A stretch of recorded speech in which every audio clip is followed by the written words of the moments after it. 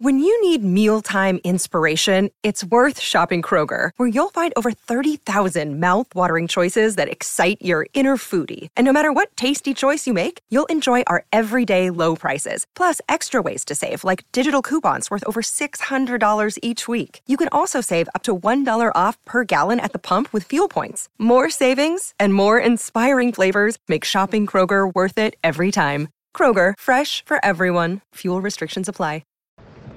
So Newcastle United had to settle for the draw, as they say, against West Ham on a night, you can't argue with the start. Joe Willock unfortunately getting the goal disallowed, but then brilliant reaction as Callum Wilson breaks his goal drought with his first strike since November after a brilliant through ball from Sean Longstaff. It was an interesting start to the game, just what Newcastle wanted, and you did hope that they would continue to pile the pressure on. Unfortunately, they couldn't find that second goal, the insurance goal if you like, and West Ham, largely influenced by Declan Rice, started to get a grip of the game. Rice playing the ball about and just getting control of the situation in the middle. And Newcastle, without Bruno, of course, tonight suspended, didn't really have the response they needed to it. And ironically, Bruno's best pal, Lucas Paqueta, ends up getting the equaliser, and a goal where Newcastle probably won't even need to look back at it to realise they should have dealt better with it.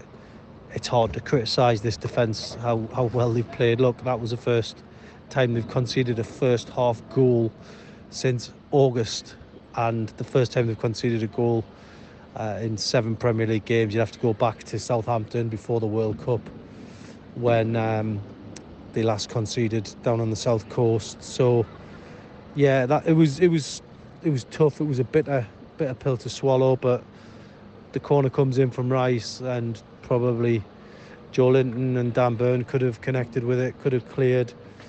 Were unable to clear their lines, and as things unfolded, Kieran Trippier was unable to shake off Paqueta. It was a wrestling match at the back post, and Paqueta managed to break free and find the finish to make it 1-1. So a very untidy bit of defending from Newcastle all round. They'll know they could have done better, but unfortunately that was 1-1. Then I think after the break, West Ham were very clever. They won the toss and elected to shoot down the bank towards the Gallagher end in the second half. And it was tough for Newcastle. It's been a tough week after getting through to the final of the League Cup final.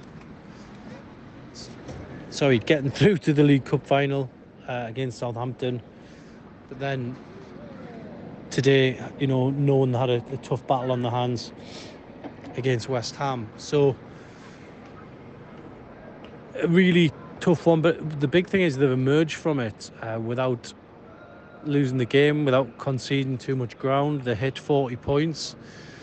And I think that's a huge benefit going into the last 17 games. Imagine you'd have said at the start of the season you're going to be sitting on 40 points with 17 games to go. I don't think people would have believed that. Certainly have to go back and look at the last time they managed such a feat. But it's certainly not in recent times, as we know, because it's gone as far as the last handful of games for Newcastle United, and that always makes things tricky. Going into the run-in. This time the run-in's going to be about something different. It's going to be about probably challenging for Europe, unless there's a huge implosion going into that final stretch of matches. But I think really it's, for me, it's what European competition Newcastle are going to be in, not whether they get into Europe, because I can't see them letting this go. And that's before you start talking about Cup final. That's to come at the end of the month. You don't want heads to be turned by that, but that's why on a night like tonight it's just important to get that point in the pocket and not lose the game, because then a rot can set in. But I don't have too many complaints with the way things have turned today. Newcastle now got a week to recover, a week to train, a week to prepare for Bournemouth. They'll feel the benefits of that. It's been a very tight week. They'll be able to rest up and look ahead to what should be an enjoyable trip down to the south coast again. Eddie Howe returned to his old club. That I'm sure that will be the way many look at this one. That'll be the narrative going into it. But yeah, Newcastle just didn't quite have enough in the tank to get 3 points today against West Ham.